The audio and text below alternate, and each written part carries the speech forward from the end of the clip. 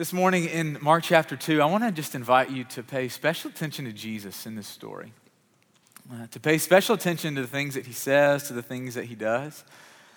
I don't know if you ever had a teacher like this in middle school or high school or college.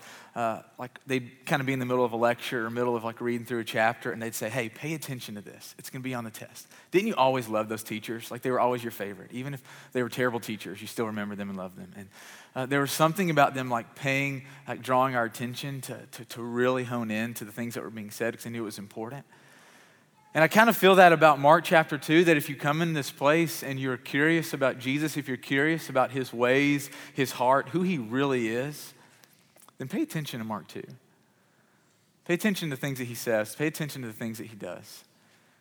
I think we're going to see a lot of beautiful things about Jesus this morning, but I want it to kind of revolve around this great truth, and I don't want us to miss it. So I'm going to say this from the very beginning.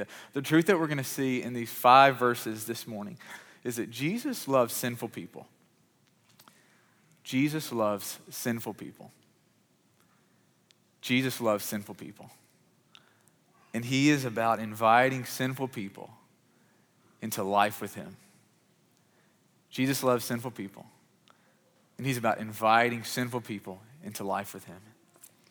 I want to read our text this morning, and we're going to kind of walk through it verse by verse, but I just encourage you to look with me in Mark chapter 2 and verse 13. Once again, Jesus went out beside the lake, and a large crowd came to him, and he began to teach them. As Jesus walked along, he saw Levi, the son of Alphaeus, sitting at the tax collector's booth. "Follow me," Jesus told him. And Levi got up and followed Jesus. And while Jesus was having dinner at Levi's house, many tax collectors and sinners were eating with Jesus and his disciples, for there were many who followed him. And when the teachers of the law, who were Pharisees, saw him eating with the sinners and tax collectors, they asked Jesus' disciples, "Why does Jesus eat with tax collectors and sinners?" And on hearing this, Jesus said to them, "It is not the healthy who need a doctor, but the sick. And I have not come to call the righteous, but sinners." This is the word of God from Mark 13. I want us to get lost in the story this morning. To see ourselves, I want us to feel what was going on in this story. Let's walk through this verse by verse and picture ourselves in this story. Once again, Jesus went out beside the lake, and a large crowd came to him, and he began to teach them. I want us to notice the kindness which Jesus showed to those who were interested in him. I love that we're going to see this all throughout Scripture, that when the crowds came to Jesus, he always responded to them. I was reading this week, and I just kept thinking, we don't know Jesus' plans for this day. We don't know the things that he wanted to get done. But we know in Mark chapter 2, verse 13, that Jesus went down to the beach. I don't know if you've ever gone to the beach before. I don't know if you're a Florida beach person or a Hawaii beach person or whatever beach person you are. If you've ever gone to the beach, have you ever had one of those moments where you just like got up and you went down to the shoreline? It's one of my favorite things to do when we go to the beach. I love to wake up and just to go and to stand where like the sand meets the water and just to pray. I love to look across the water and just to kind of see the sky dissolve into the water. I love to just listen to the waves roll in. I love Jesus so much. We have no idea what he was doing this day. We don't know if he was going to the shoreline to pray, to fish, to swim. We don't know what he was doing. But we knew he went and he stood on the shoreline. And as he was down there, people saw him and they came to him. And I love this detail. It says that Jesus noticed them and that he taught them. Came to them and Jesus taught them. I want us to notice the availability of Jesus, the priority that people always had in Jesus' ministry and his life. You know, when someone of influence, when someone who is important, when they stop what they're doing to notice you, to speak to you, to acknowledge you, to be present with you, there's something about that person, that moment that is humbling. And it gives you this amazing appreciation for people. So let me tell you this kind of example from my life. When I was in elementary school, I went up to St. Louis with my family, And we were going to watch the Cardinals play the Braves. Any of you guys baseball fans? And in the early 90s, it was like the game to be at, right? Cardinals versus Braves, and this is when the Braves were actually good. And I remember we went there, and I was a huge Ozzie Smith fan. And I still believe that he's probably the greatest defensive shortstop to ever play the game. If you don't know Ozzie, just one of the best baseball players to ever play the game. And I remember he had this restaurant in St. Louis.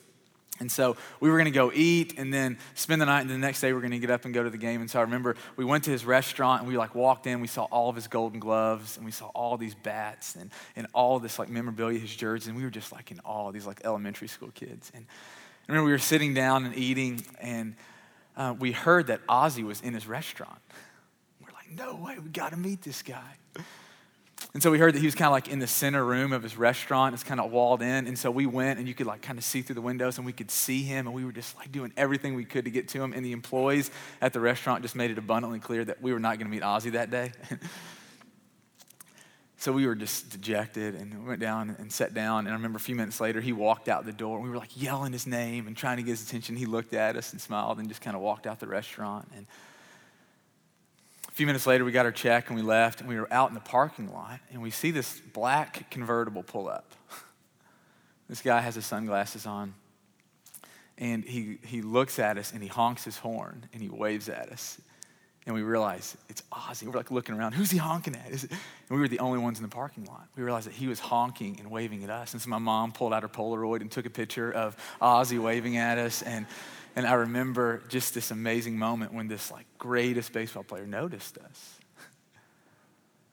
And I was thinking about in this moment what it would have been like for Jesus Christ, the Son of God, literally God in the flesh, whose reputation was spreading like wildfire. People had heard all over the city that he had been healing people with leprosy, that he'd been casting out demons, that he had been forgiving people of their sin. And you can just imagine the things that people said last week. We have never seen anything like this. And this Jesus was not too busy to notice the crowds. And you need to know that if you're interested in Jesus, you are Jesus' priority. If you're breathing, you are Jesus' priority. Keeps going in verse 14. As Jesus walked along, as he walked along the beach, he saw Levi, the son of Alphaeus, sitting at the tax collector's booth. Follow me, Jesus told him. And Levi got up and followed him. Now, tax collectors, it's hard for us to fully relate to what these guys were in our context because it's kind of so foreign. When Mark chapter 2 was written, and bear with me for just a minute, it's going to make sense to the story. We have to kind of understand this. In Mark chapter 2, when this was written, Rome was in charge of the entire ancient world. And so it would be like America being in charge of the entire world. And so the way that it would work is that Rome would hire people from each individual country to collect taxes from the different countries. So it'd be like us hiring people from Canada to collect taxes from the Canadians, and people from Mexico to collect taxes, and people from France, and all over the world. This is kind of the picture of the Roman government. They would subcontract with their own people to collect taxes. Now here's the problem with tax collectors. They were notorious for overtaxing and pocketing the profit. So if Rome charged, let's just throw out a number, if Rome charged us $200, so often what tax collectors would do is they would charge $800. They would rob their own people, their own citizens, their own cousins and neighbors, that they profited off of their own people. And it wasn't that they were just kind of crooks, and it was also that they had partnered with the Roman government. And if you lived in the Middle East in this time, if you were a good Jewish man, a good Jewish woman, you hated the Romans.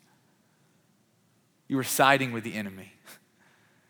You were siding with the very people that were oppressing your own people. There were all these social and spiritual implications for tax collectors. And so if you were a tax collector, you basically cut ties with everyone. It was so bad, I learned this week, that tax collectors were not even allowed to appear in court. It's like they were so bad they couldn't even serve on jury duty. It's like, can you imagine? They weren't allowed in the synagogue. When you signed up to be a tax collector, you were cutting yourself off from society. You were completely outcast. The only people who would relate to you, connect with you, eat dinner with you, drink coffee with you were other tax collectors. You meant nothing to no one. You were hated and despised. Text tells us that Levi was a tax collector, tells us his dad's name.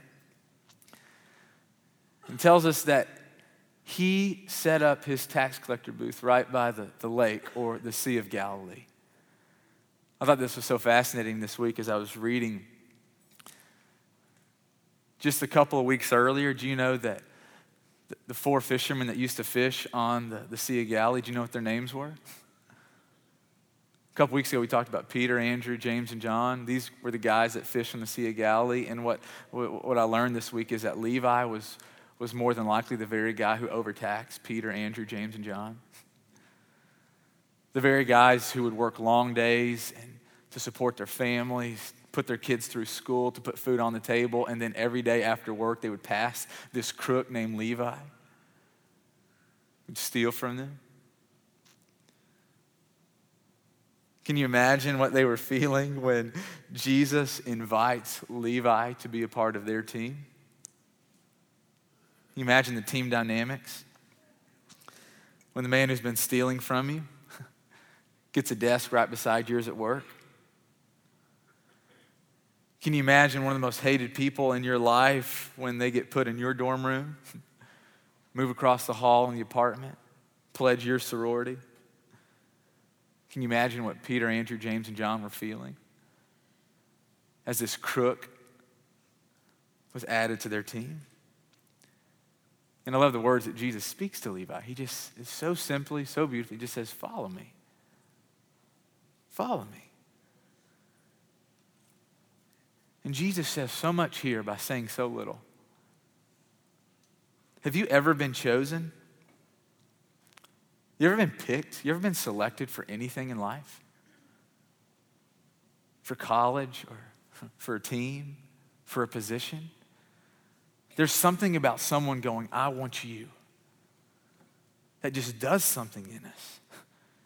It speaks value. It speaks that we matter. It speaks that we're wanted. And I love all the things that Jesus is speaking to Levi when he shows up to him in the middle of work one day and says, follow me.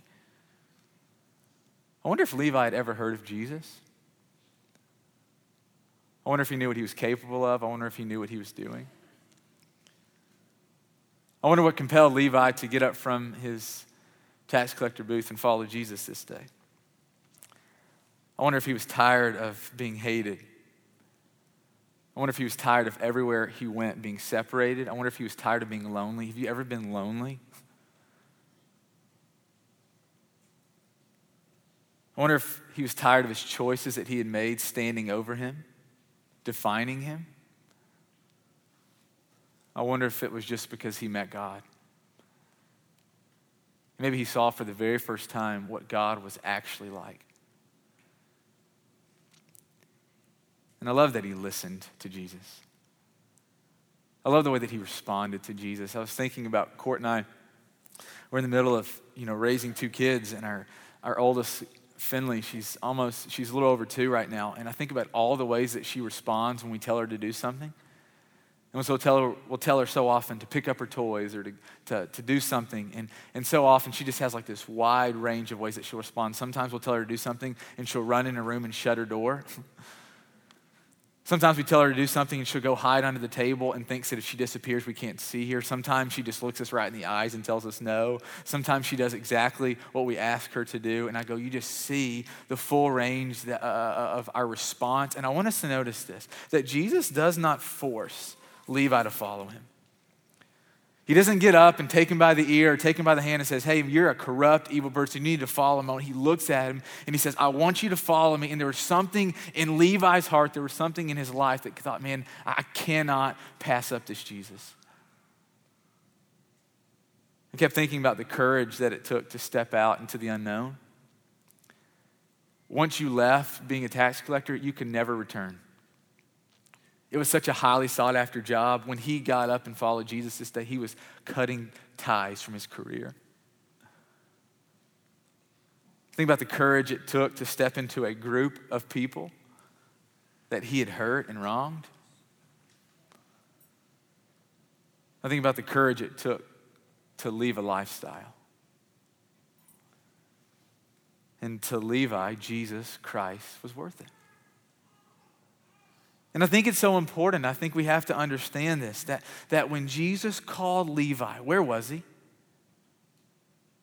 Where was he?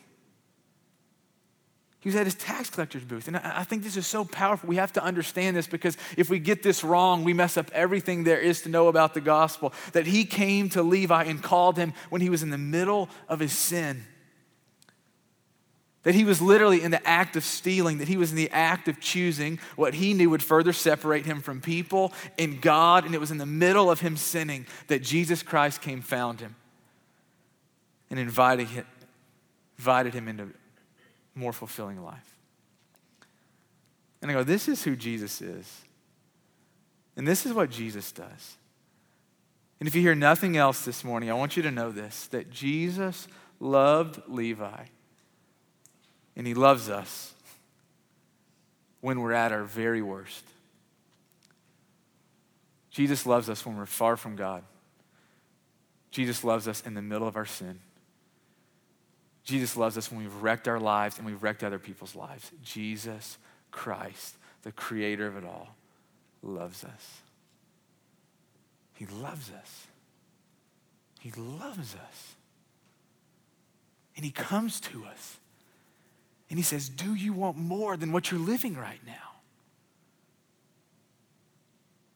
Are you tired of your choices standing over you and condemning you? Are you tired of your choices separating you? You need to know that I am God and I've come to liberate you. Come and follow me. For those of us who are Christians, I invite you to think about what your life was like when Jesus found you. It's like, Kenneth, think about the type of guy you were when Jesus found you. Donetta, think about the type of woman you were when Jesus found you. John, think about the type of guy you were when Jesus found you. All around the room, Houston, think about the kind of guy you were when Jesus found you. For those of us who are Christians, think about this. I want you literally to go back when Jesus started to get a hold of your life. Did you have everything figured out about God, Greg, when you started following Jesus?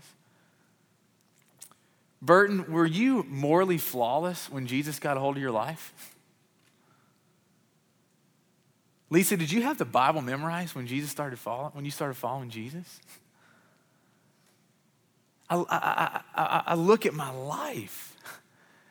And when I started following Jesus when I was 11 years old, my life actually got a lot worse. That when I was 11, I started following Jesus, like my language got worse for a long time.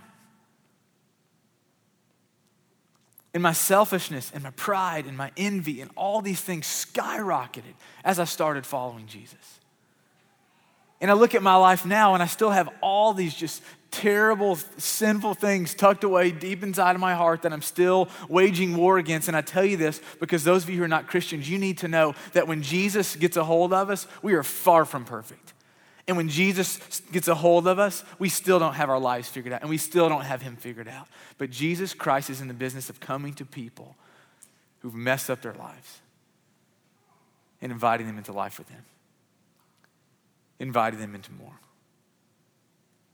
Verse 15. While Jesus was having dinner at Levi's house, many tax collectors and sinners were eating with Jesus and his disciples. For there were many who followed him. Have you ever been given a gift that you did not deserve?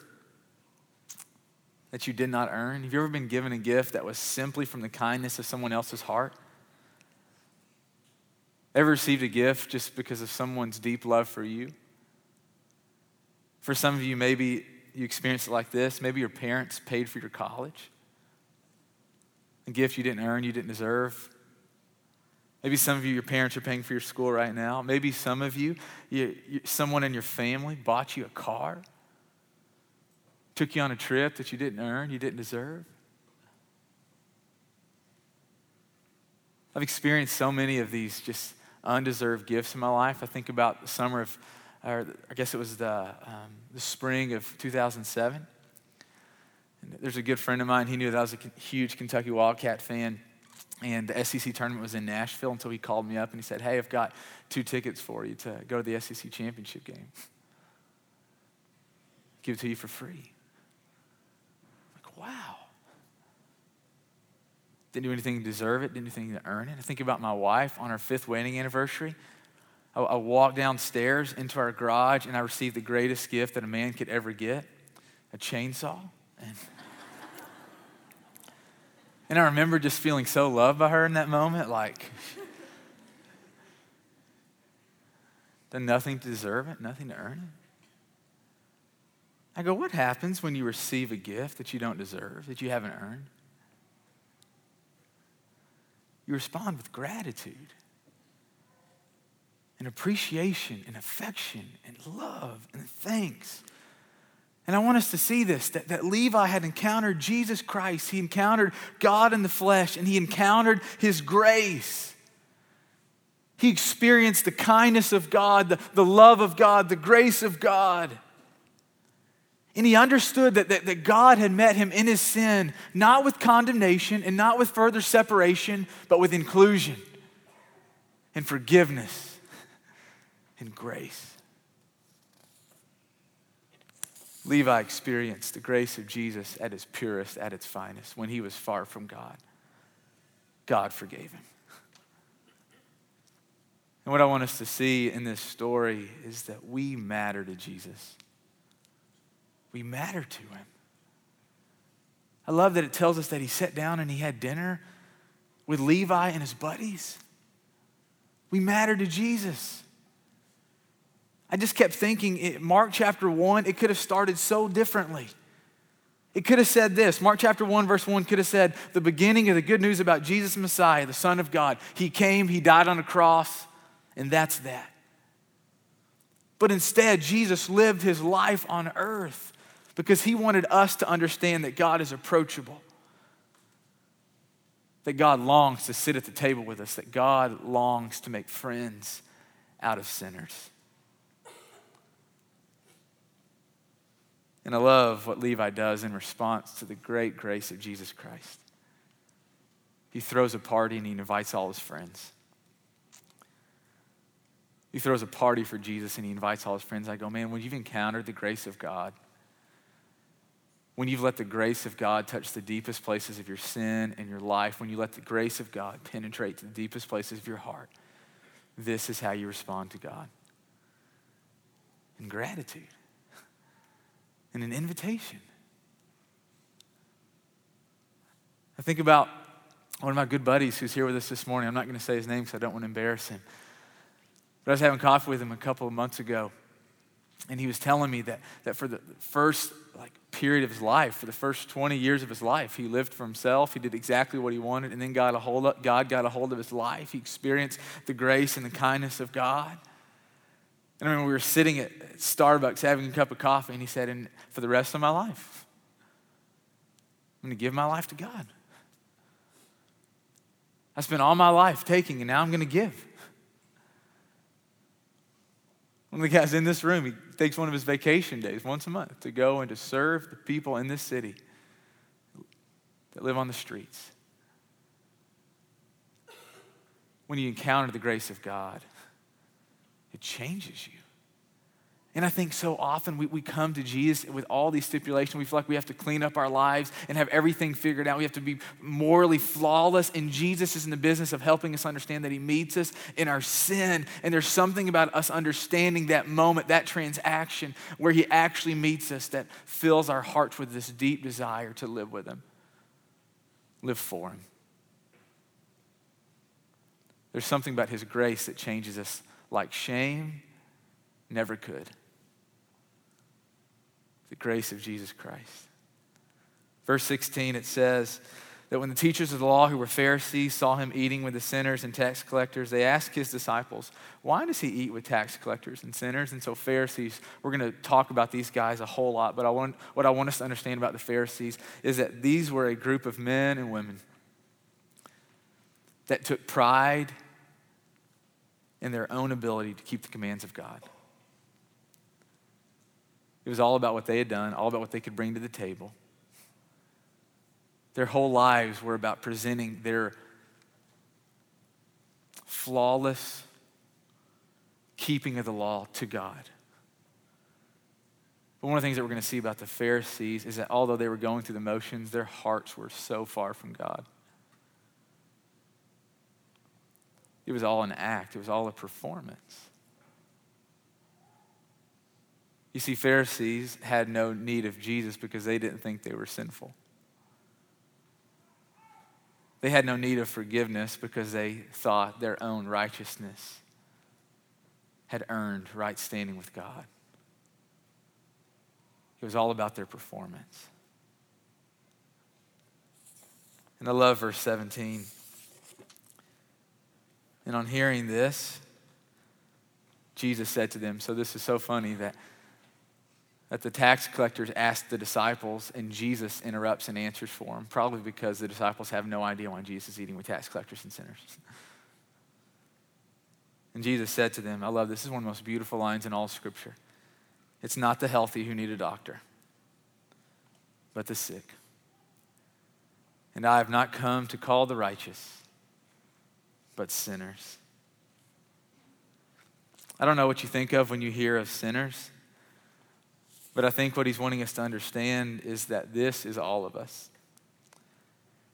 This is all of us. Sin just simply means to miss the mark. And in God's eyes, all of us have missed the mark. All of us have gone astray, that we've all deviated from the life that God intended for us to have with him. And we do it over and over and over and over and over and over again. Just this weekend, we put the kids down for nap, and I'm sitting at the table trying to pray, trying to read, just to kind of have some time with God. And Court can just tell that something's going on. So she comes to me and she says, hey, what's going on? Isn't it true that like your wife just has this ability to like read the bull crap in your life? She knows when things are going on. And she looks at me and she just says, there's something going on. What's going on? And I just said, man, I hate just how sinful my heart is. How selfish, how self-centered, how this world, I still want it to revolve around me. And I'm just painfully aware of this weekend how sinful I am. And I love Mark chapter 2 because what it says is that although Brandon is a sinner, Jesus has come for Brandon. Although Chris is a sinner, Jesus has come for Chris. Although Parker is a sinner, Jesus has come for Parker. Although Brock is a sinner, Jesus has come for Brock. I think it's so interesting in this story that the only people who refuse to sit at the table with Jesus, who refuse to know him, have fellowship with him, were the ones who thought their own actions, their own obedience, their own trying had earned God's favor, had earned God's forgiveness and friendship. The Pharisees had no need for Jesus because in their eyes, they weren't sick. In their eyes, they didn't need anything or anyone. But the ones who were willing to have fellowship with Jesus, to sit at the table, to be friends with the King, the ones who received his grace at its purest and finest, were the ones that knew they had messed up, were the ones that knew they missed the mark, and yet who understood that God still wanted them. So what do we do with this story? Where do we end this morning? If you're not a follower of Jesus, I hope you know this. I hope you saw this in the text. I hope you heard this, that Jesus loves you so much. If you're not a follower of Jesus, you need to know that the King of the universe, the God of the heavens who created this all, he loves you just as you are.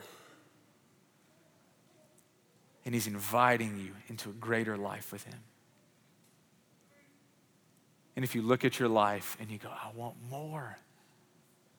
And if you have a hard time believing that this is who God is, every single Christian in this room has a hard time believing this is who God is, that his grace, his kindness, that his ways could actually be like this. But this is who he is. It's written down in Scripture for all times for us to know.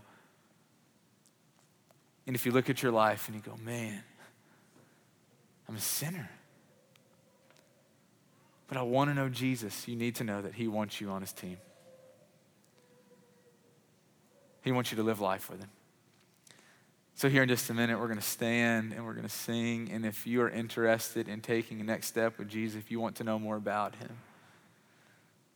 give your life to him today. Follow him. Separate the person that you were from the person that you want to be in God. Make a clear cut from the person you were and start following, and let Jesus radically reorient your life. And if you want to talk or pray, if you have questions, there'll be some men and women that respond, man, and we'd love to talk and pray and help you.